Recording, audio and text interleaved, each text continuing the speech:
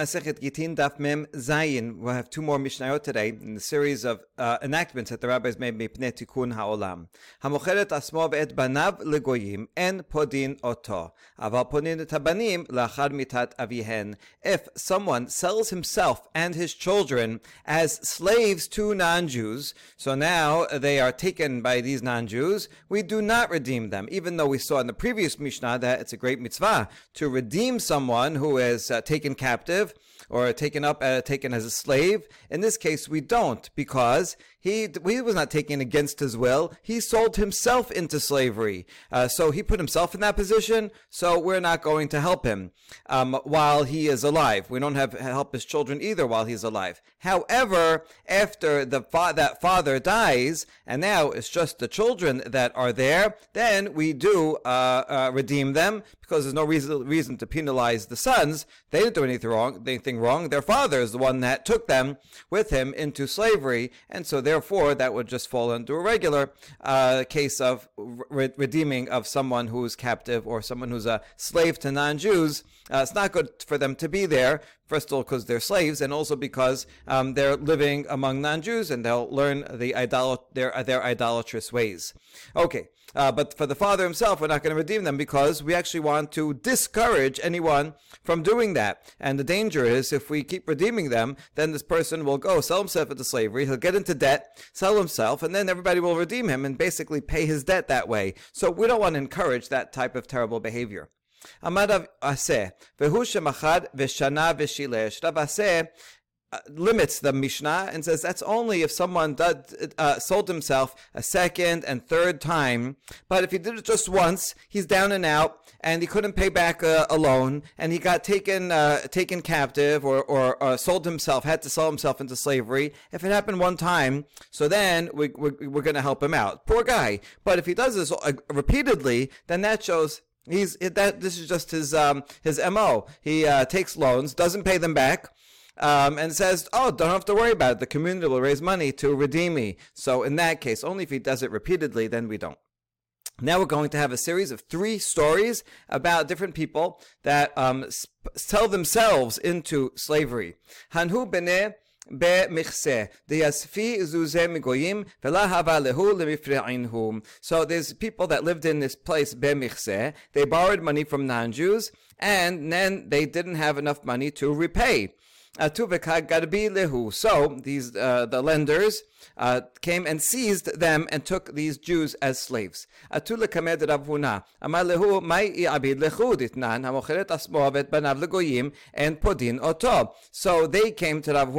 It's not clear who came, because they already are in slavery, but maybe they sent a message, or their relatives came to Rav Huna and said, can you help us raise money from the community to help redeem them and get them out of this slavery to non-Jews? And Rav Huna says, I'm sorry, I wish I could help, but I have to follow the law in the Mishnah that says someone who sells himself into slavery, we do not redeem them.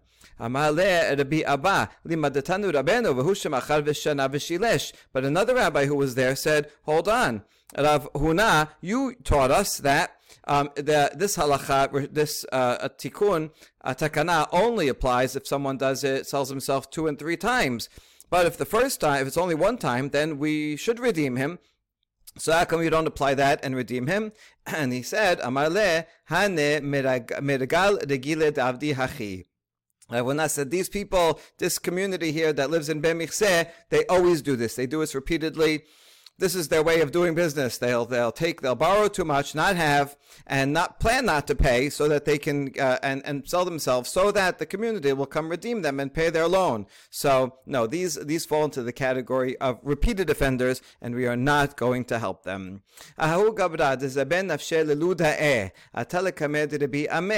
So a certain guy, he sold himself to be a gladiator.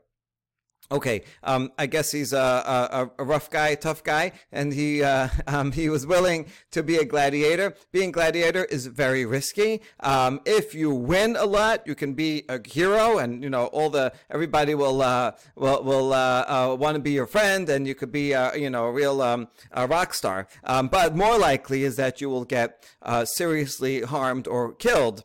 So this is not a good situation. But he might have had to, because maybe he was in debt. and so he had to sell himself to be a gladiator. Anyway, Atala Kamed to be Ameh, Amale Pirkan. And so he came to the Bi Ameh and said, listen, I'm taken by the gladiator. Well, I give myself to the gladiators, but can you raise money to redeem me? אמר להם, תנן, המוכר עצמו ואת בניו לגויים, אין פודין אותו. אבל פודין את הבנים משום קלקולה, וכל שכן אחד איכה כתלה. Now it says Rabbi Ameh said to him, but it sounds like actually Rabbi Ameh is speaking to the other rabbis first, because we're going to have a conversation between Rabbi Ameh and the other rabbis. So Rabbi Ameh said, listen, there is a Mishnah, and the Mishnah says, someone who sells himself, we do not redeem him. But if the guy dies, and it's the sons, we do redeem the sons because of kilkul, because we don't want the sons to be assimilated. So you see that although we don't want a guy to be a repeated offender, but on the other hand, we also do worry about a person being assimilated. So he says, in your case, where likely by saying remaining a gladiator, this will lead to your death. So in that case, we make an exception to the rule, even though generally we do not redeem someone who sells himself. If the result of selling himself is going to be that he may likely die, then we do raise money to redeem him. There's no point in showing him a lesson. Hey, if you do this again, well, then we're not going to redeem you, because there's not going to be again for this guy. So, he was in a tough situation. He was down and out. And even though he sold himself, if he's going to be killed, we should redeem him. Amru le Rabbanan Rabbi Ameh, ha Yisrael mumarhu dekahazu lehu le dekachil nevelot utrefot. Now, even though Rabbi Ameh was making an exception to the Mishnah to help out this guy, the other rabbi said, hold on, you don't know the character of this person. He is a rebellious Jew. He goes and eats non-kosher animals, and he doesn't care about it. So he's not worthy of being redeemed. See, this is like in the previous story with the daughters of Rav Nachman, right? There's a test to see if someone is worthy of the community getting involved and redeeming them. But Rabbi Ameh is very generous. And he says he wants to be done the chaf sechut. And he says, okay, I know he eats non-kosher, I accept that, but maybe he's doing it because of his appetite. He can't help it. He smells this non-kosher food, and he can't help himself. He's not doing it to be rebellious against Judaism. He just can't control his desire. So it's not good, but it's not so bad, and so we should still redeem him. So the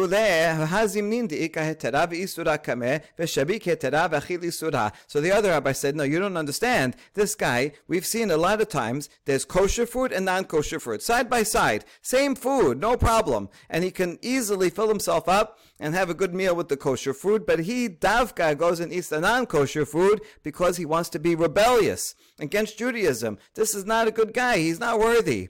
And then Rabbi Ameh says back to the guy who sold himself to be a gladiator and says, sorry, you have to leave. They're not allowing me to redeem you. I'm trying to help you. I'm trying to find every loophole to find merit for you, but you acted this way. You sell yourself and you go against Judaism. You're rebellious. So sorry, there is no redemption for you.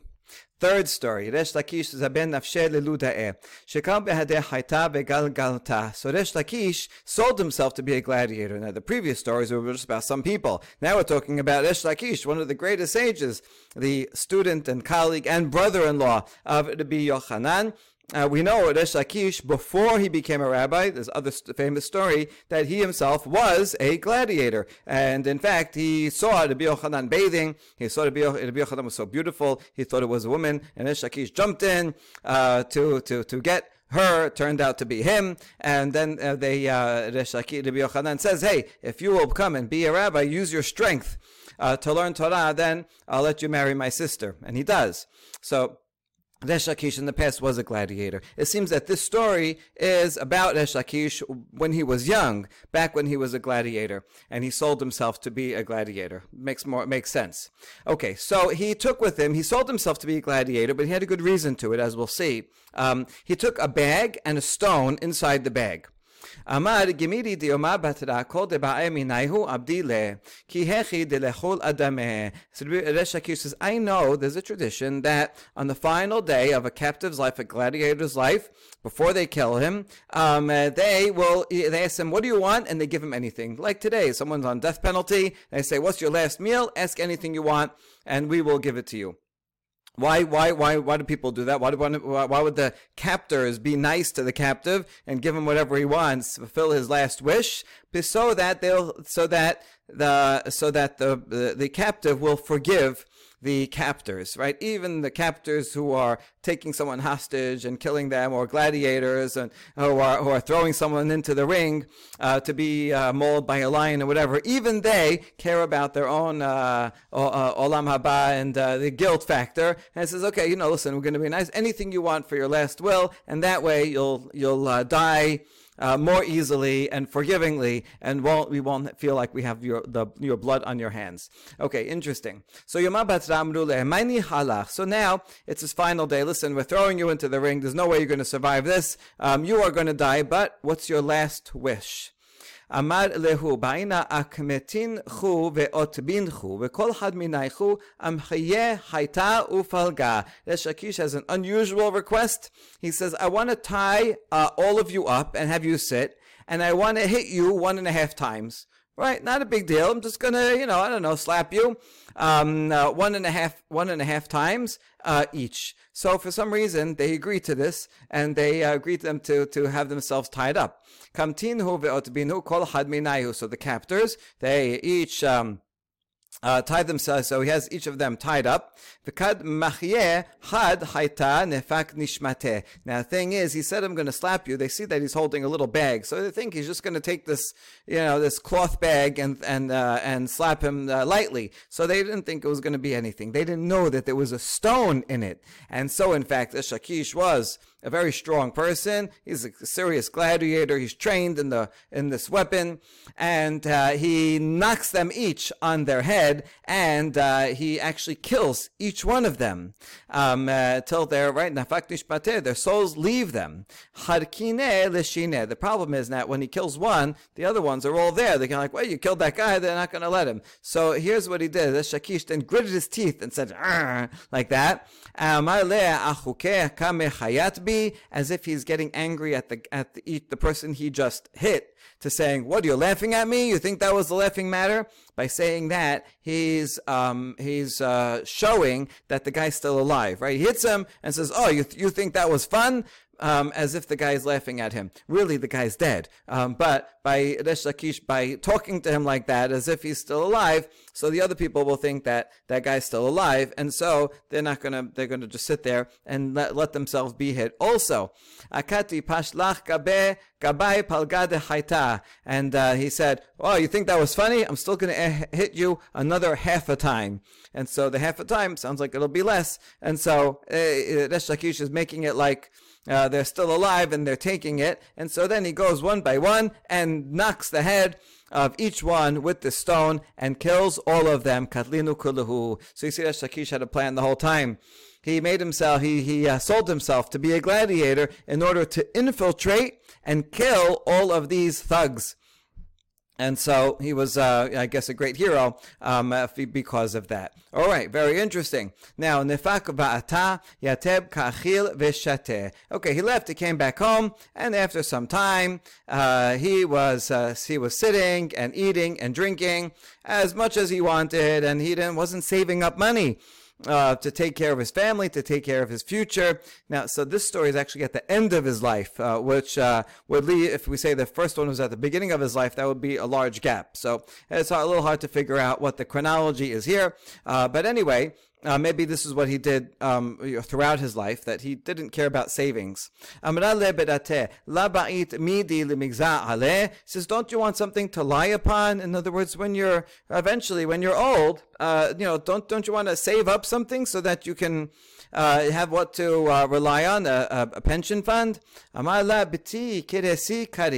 says, no, what do I need anything to lie on? My pillow, my my stomach is enough for me, right? I just eat whatever I want now, and I don't worry about the future.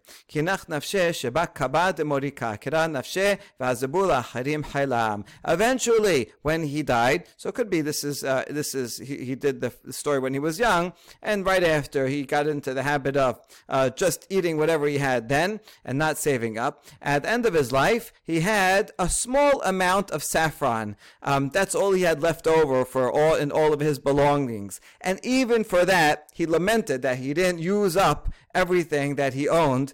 And he said, "Oh, see, I have to leave my wealth to others." Psalm 49.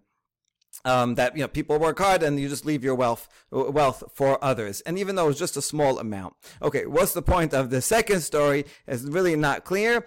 Perhaps it means that he showed his confidence that God would provide, and he doesn't have to save from day to day. He could use up whatever he has, just use it, and the next day he'll eat something else, and he's not worried about the future. People that don't have so much faith in God, they say like, I don't know what's going to happen. I have to save a lot of money. And so he said, right, God will take care of me every day. He'll take care of my family in the future, and didn't have to worry about it. All right, that's the Mishnah and some interesting stories. Next Mishnah. Hamocher et sadehu legoy, lokech umevi mimenu bikurim mipnei tikun ha'olam. Someone who sells his field to a non-Jew. We're talking about a field in Israel, and this is not good. We want the land of Israel to remain in Jewish hands.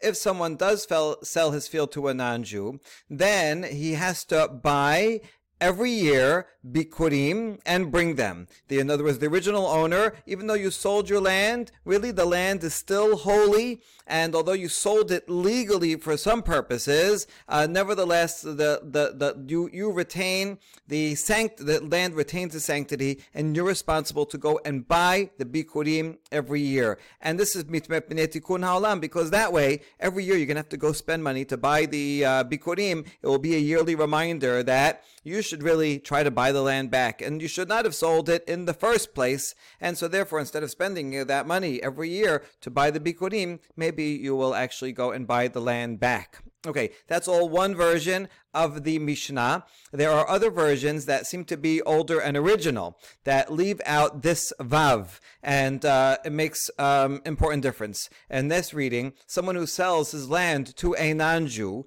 lokeach, if a Jew buys it back, then the Jew who buys it back has to bring bikurim, even though the fruit grew while it was under non-Jewish ownership. Nevertheless, once the Jew buys it, then he has to bring bikurim. And this would also be mipnei tikun ha'olam. A little hard to figure out what's the tikun ha'olam, but it seems to be the same idea, that even though it was under non-Jewish ownership, nevertheless, it's still liable in bikurim. The non-Jewish ownership does not take away its sanctity, and that would be also a reminder that this still has sanctity, and it should be best that if it's owned, best for it to be owned by a Jew.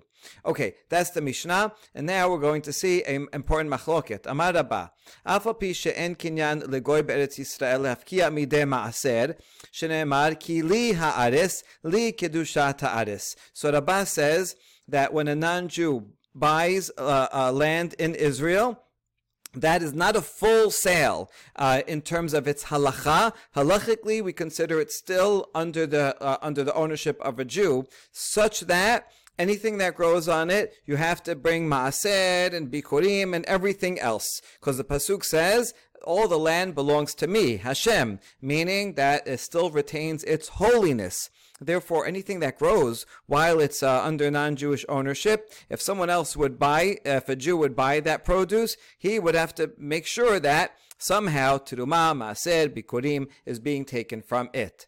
אבל יש קניין לגוי בארץ ישראל לחפור בה בורות שכינו מערות שנאמר השמיים שמיים לאדוני והארץ נתן לבני אדם. However, the purchase of the non-Jew is effective in terms of usage, that the non-Jew can come and he can dig it, ditches, caves, whatever he wants, even things that are not very good for the land.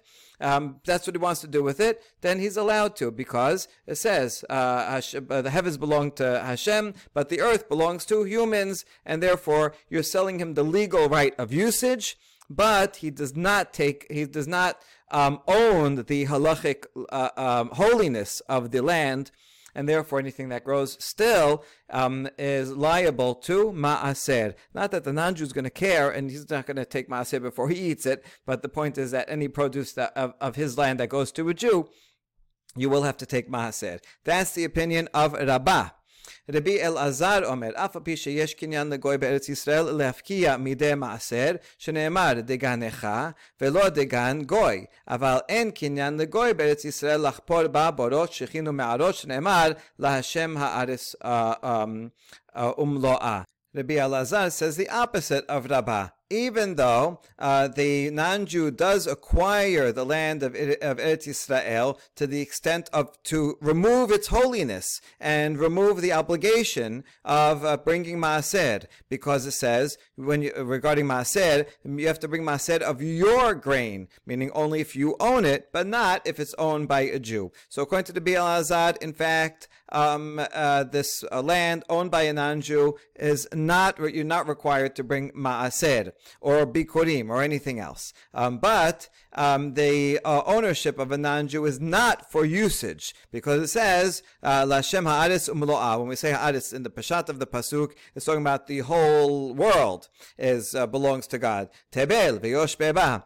But in this derasha, we're saying haaretz meaning the land of Israel, all belongs to Hashem, and therefore the non-Jew can't just use it however he wants. But we have to have proper zoning laws to make sure he's using it in a productive way and not just digging holes in it and ruining it. Okay, so is the opposite. Now we're going to see why is this relevant to us. We're going to see in a few minutes that the Gemara is going to show that this Mishnah seems to support Rabbi Elazar, because the Mishnah says, as a takana, the rabbis made an enactment and said, listen, if you buy the land from a non-Jew after it all grew with the non-Jew, and you buy it, you still have to make sure to bring bikurim. But sounds like that's only because of a takana. Without the takana, from the letter of the law, it does not have holiness, and you would not have to bring ma'aser. And so that would support Rabbi Elazar against Rabbah. So we're going to bring that as a challenge in a few minutes. Okay, but first, let's explain their machloket. B'may kami palge, mor saba degan necha velo dagan goy, or mor saba digun necha velo digun goy. Rabbi Elazar, who is of the opinion that the non-Jew, when a non-Jew owns land, it is not liable to ma'aser, and it does not have that holiness anymore. So he interprets the ganecha, as he already said in his own words, that it means your grain is liable to ma'aser, but if it belongs to a non-Jew, then it's not liable to ma'aser. That's how he interprets that pasuk.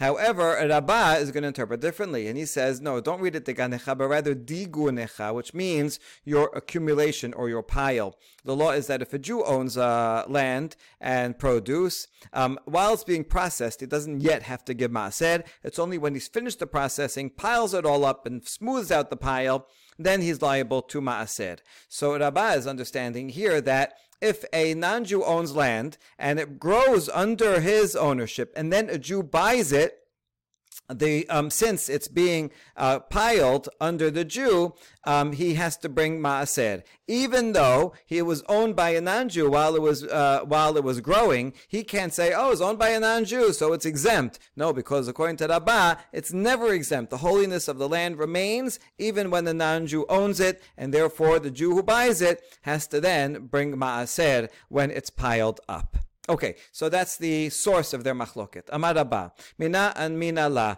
Rabbah says, I have a proof from a Mishnah. Ditanan, Mishnah and Pe'ah. Haleket v'ashichecha v'ape'ah shel goy chayavim v'maaser ela imken hifkir. Now, the law of leket shicha and Pe'ah, if a Jew owns a farm and they forgot a couple of grains or a whole pile, a whole sheaf, then it has to be left for the poor, and the corner also has to be left for the poor.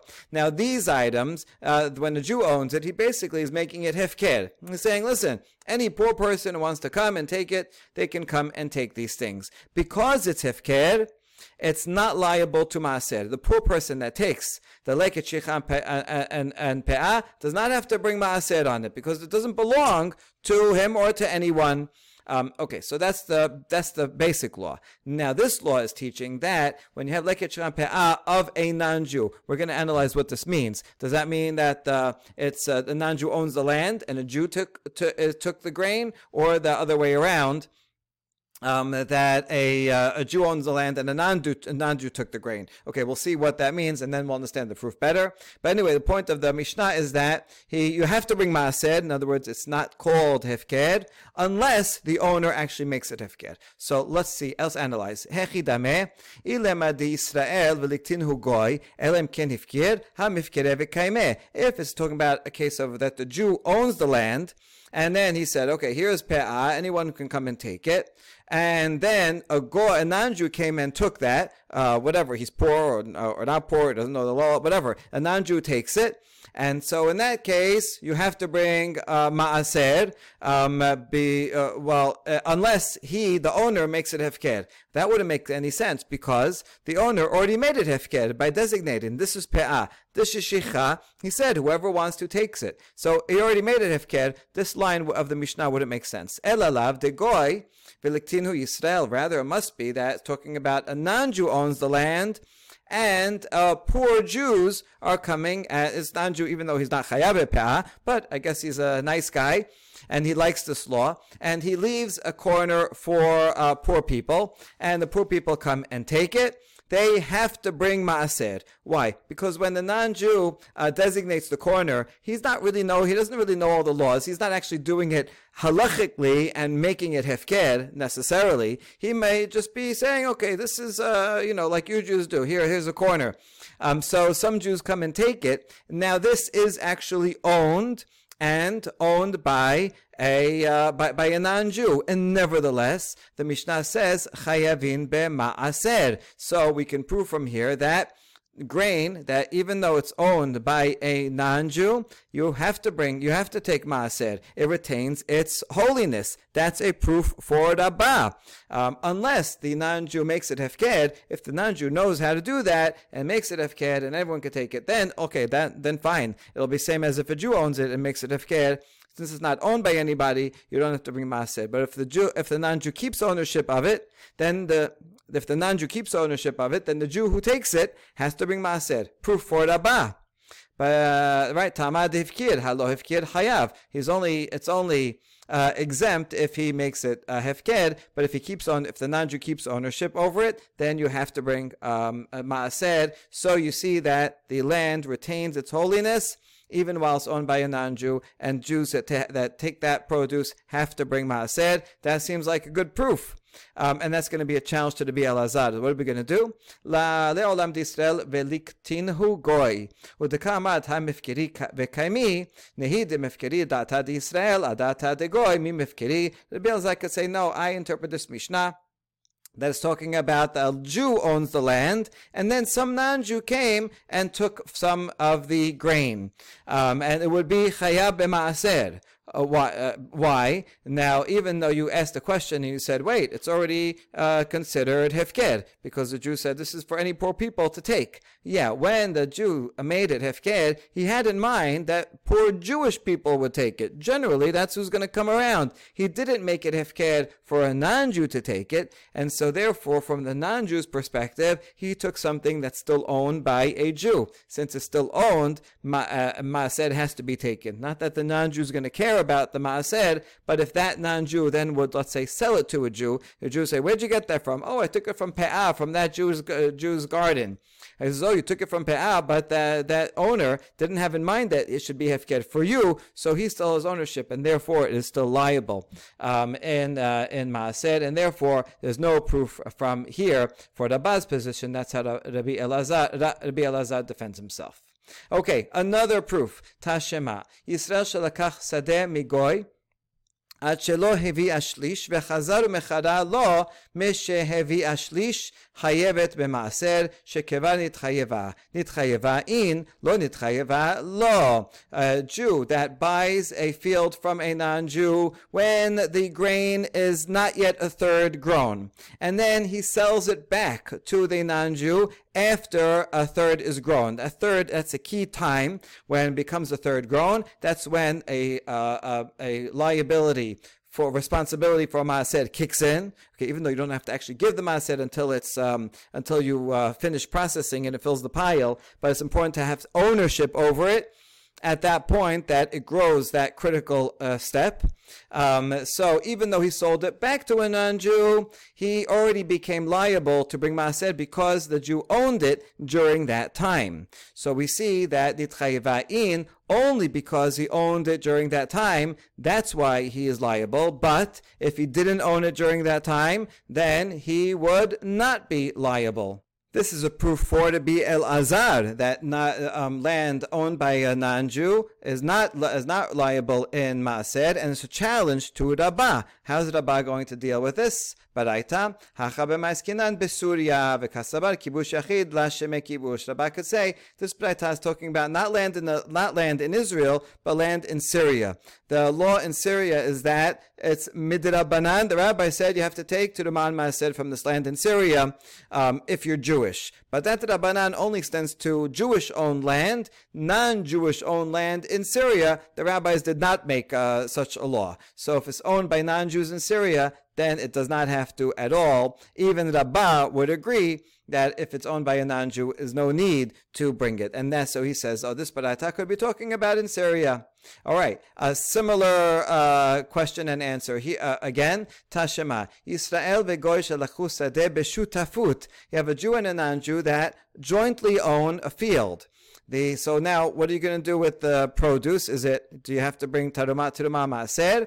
So the law is a machloket. Tebel becholin me'uravin ze bazeh divrei Rabbi. Rabbi said all of the produce, every single grain, is a mixture of tebel and cholin. The part that's owned by a Jew is tebel, meaning you have to bring Taruma Maaser. The part that's owned by a non-Jew is cholin. You don't have to bring it. Okay, that's according to the B. Now, so according to the B, you're going to have to still take Taruma Maaser from other produce that's of the same type, because it's only half. You can't use full tebel to redeem half tebel, and so you'll have to do that. Rabban Shimon ben Gamliel omer shel goy patur v'shel Yisrael hayav. Rashbag says, here's what you do. You let it grow, and then the two partners are going to eventually split it, and they'll say, here, you get this pile, and you get that pile. Once you split it, then it will retroactively be clarified through berera that the pile that ends up in the ownership of the non-Jew will be cholin. You don't have to bring to the Maaser, and the pile that will belong to the Jew will be fully tebel and chayab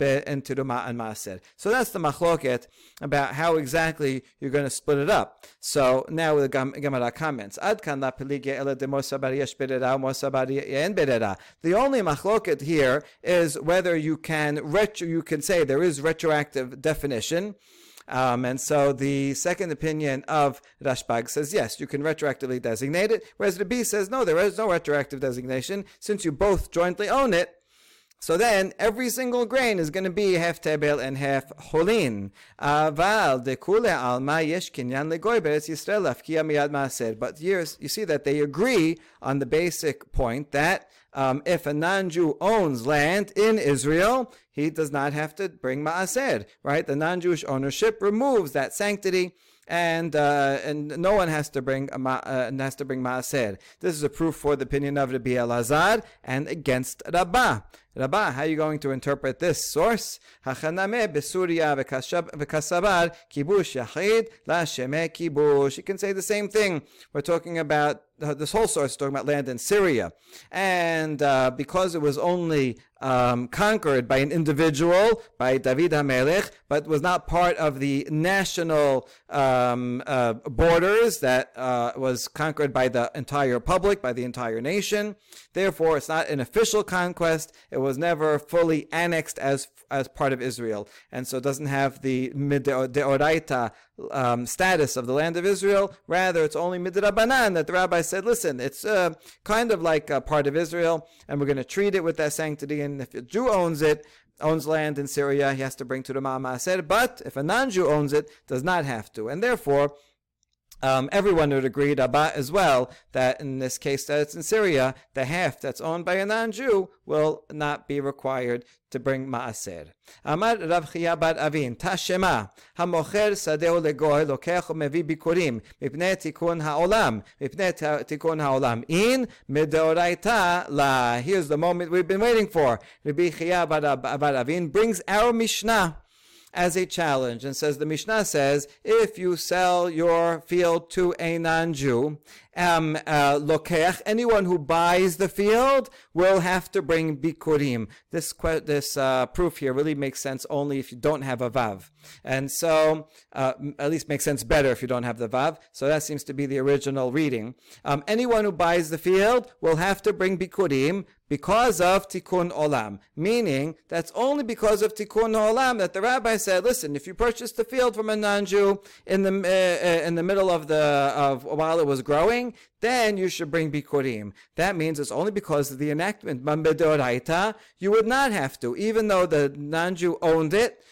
Because the non-Jew owned it, he removes the sanctity of it, and on the Doraita level, you would not have to bring ma'aser. This is again a proof for Rabbi Elazar against Rabbah, right? Rabbah, how can you, according to Rabbah, you should say that on the Doraita level, the Jew who buys it has to bring the bikurim. Amar Rav Ashi, shete takanut havu meikara havu ma'ite medoraita. Rav Ashi is going to come to the rescue of Rabbah and explain that actually there were two steps in this enactment. The original law, in fact, was, as Rabbah said, if a Jew buys land from a non-Jew, then he has to bring maaser, because it was liable to maaser the whole time. The land of Israel retains its sanctity. A non-Jewish buying it does not remove the sanctity. Doraita level you have to. However, kevan de hazu de kamakre umizabene desabre biktushatahu kaiman takinu lehu de la letu. The rabbi saw that the people that would buy land from non-Jews or buy produce from non-Jews, they would bring the bikurim and say the whole mikra bikurim, right? Thank you for this produce, for the land that you brought us to this land, Hashem, and you gave us this produce. And so, since they're bringing bikurim, they reason that, you see, the land remains holy, even though it's sold to a non-Jew. And so, they had no problem selling their land to a non-Jew. Okay, so what? The non-Jew owns it, but the land is still sanctified. And so people were more easily selling their land to non-Jews. So the rabbi said, this is not good. You know, we're going to make a takana that if the land is owned by a non-Jew, a Jew is not allowed to bring the bikurim, right? To show them, and then they'll feel bad. Oh, look at this fruit. It's grew in Israel, and with no one saying bikurim, and we can't say mikra bikurim, and we can't bring the bikurim. Oh, we really feel bad. Because then they'll have a sense that it's losing its sanctity. So that was the takana, the point of the takana, even though it's really required to do bikurim. The rabbi said, Sheva al te'aseh, no, don't bring bikurim, so that you will feel bad and hopefully not sell the land in the first place. However, this takana backfired. Kevan de chazu deman de la sagi le mizaban vekam ishtake'an beyad goyim hadar takinu lehu deletu. Then they saw, look, people, even though they feel bad about it, some people are down and out and they don't have money to pay back and they have to sell the land to a non-Jew.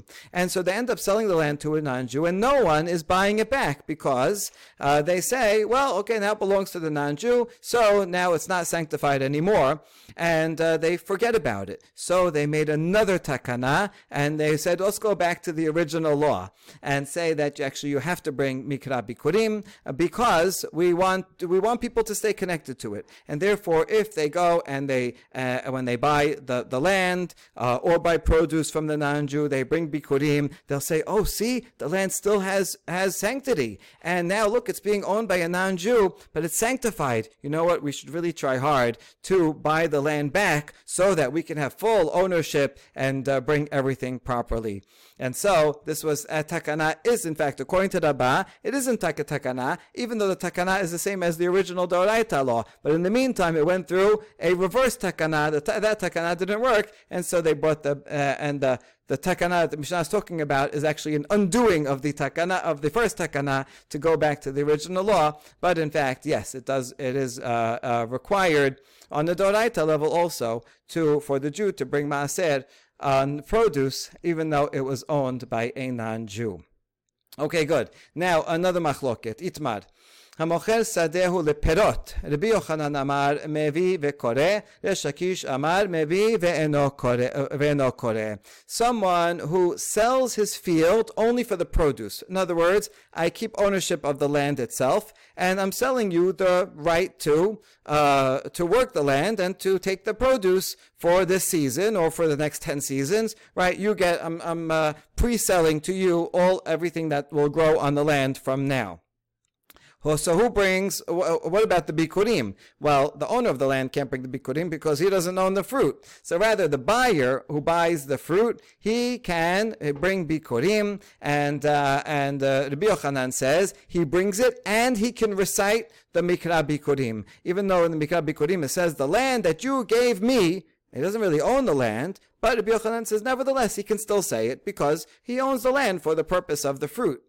Reish Lakish says he has to bring bikurim because he still have to bring bikurim, but you can't recite this land that you've given me because he doesn't own the land. Okay, that's a machloket. Rabbi Yochanan amar mevi v'koreh kinyan perot ke kinyan haguf tameh. Rabbi Yochanan explains further that you can recite the whole mikra bikurim because ownership of the fruit is like ownership of the land. If you have ownership over anything that grows on the land, it means for that season, basically, I own the land. I'm kind of renting the land, so it's in my possession right now, and then it'll go back to you whenever the agreement is over. Reish Lakish says, no, it's not the same. You got the fruit. Okay, go take the fruit, enjoy it. But the land is owned by the owner of the land, so the guy who has the fruit cannot say, thank you Hashem for the land that you have given me. Okay, challenge. Itibe Rabbi Yochanan Reish Lakish. Ul betecha melamed she'adam mevi bikure ishto vekore. Rabbi Yochanan challenges Reish Lakish from this pasuk that says in the end of Mikra Bikurim, it says V'samachta bechol hatov, you should enjoy all the good that Hashem has given to you, ul betecha, and to your household.